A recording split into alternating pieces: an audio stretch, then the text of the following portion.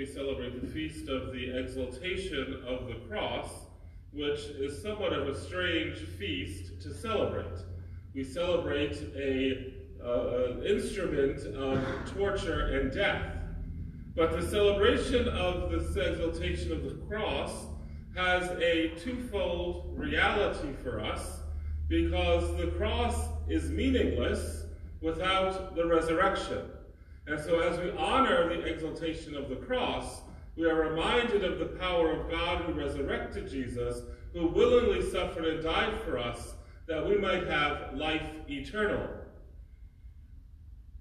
We also commemorate on this feast day of the exaltation of the cross that on August 18, 320 AD, Saint Helena discovered the true cross of Christ in Jerusalem and brought it with her back to Rome, which is why the relic of the true cross is in Rome and not in Jerusalem. And so what Constantine did when he became the emperor is that he built over the spot of the empty tomb a chapel called the Anastasis, and then he built in the place further away where Jesus would have undergone some of his tortures, and he built a basilica, which was called the Martyrum, and then he built in between the two a shrine called the Calvarium. Constantine enshrined the places of our Lord, our Lord's Passion.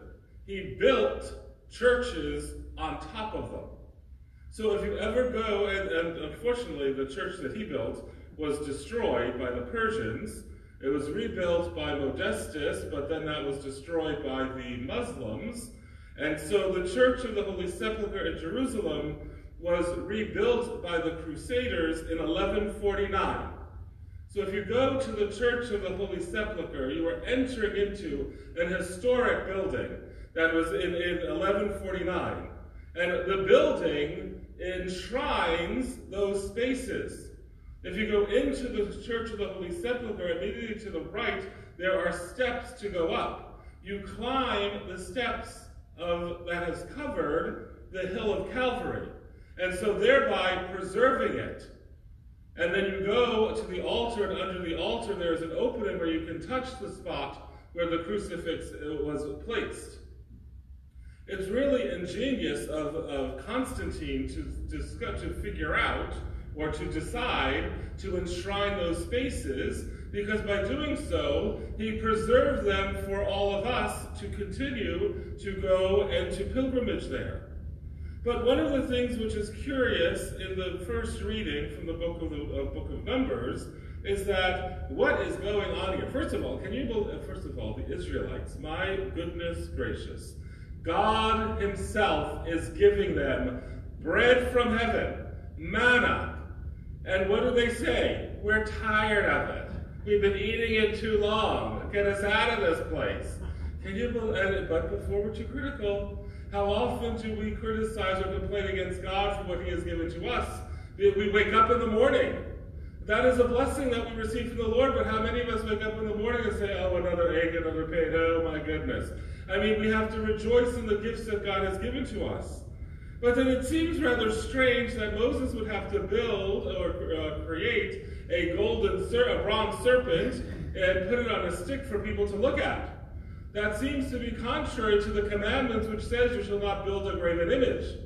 But the reason that Moses had to do this is because in order for the Israelite who was bitten by the serpent to be healed, they had to look upon that which destroyed them. That which was taking their life, which in this case was a serpent. So Jesus says to Nicodemus in the Gospel, just as Moses lifted up the serpent in the desert, so must the Son of Man be lifted up. The last holdout the devil had against humanity was death.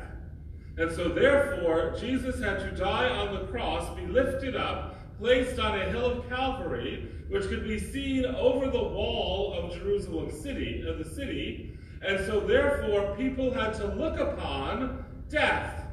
When you look upon the crucifix, my brothers and sisters, you are looking upon death. That is what you look at. Jesus died on the cross. But death is not the end. It is by looking at that which destroys us that we recognize that Jesus came that we might have life.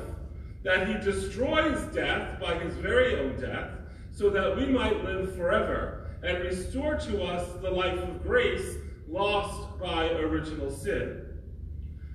So my brothers and sisters, a strange feast we celebrate today, acknowledging a weapon of destruction, a stumbling block, as St. Paul refers to it, to the Greeks and the Gentiles, a difficulty to comprehend, to try to put it in a better understandable, a bit more understanding for us. I mean, it would be like if we were honoring today the electric chair, or we were honoring the noose, or the lethal injection.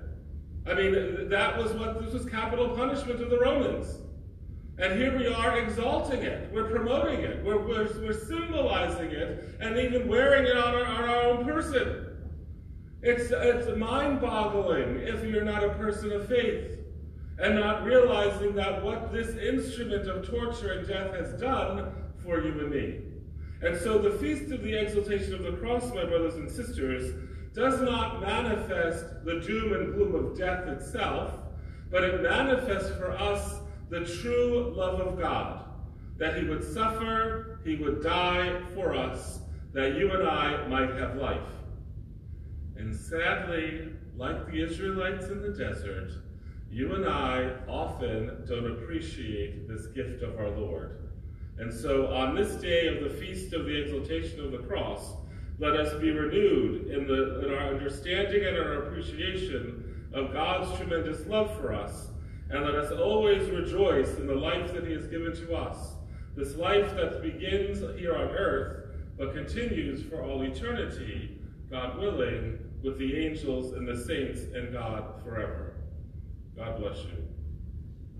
Let us now offer our needs and petitions to our Heavenly Father.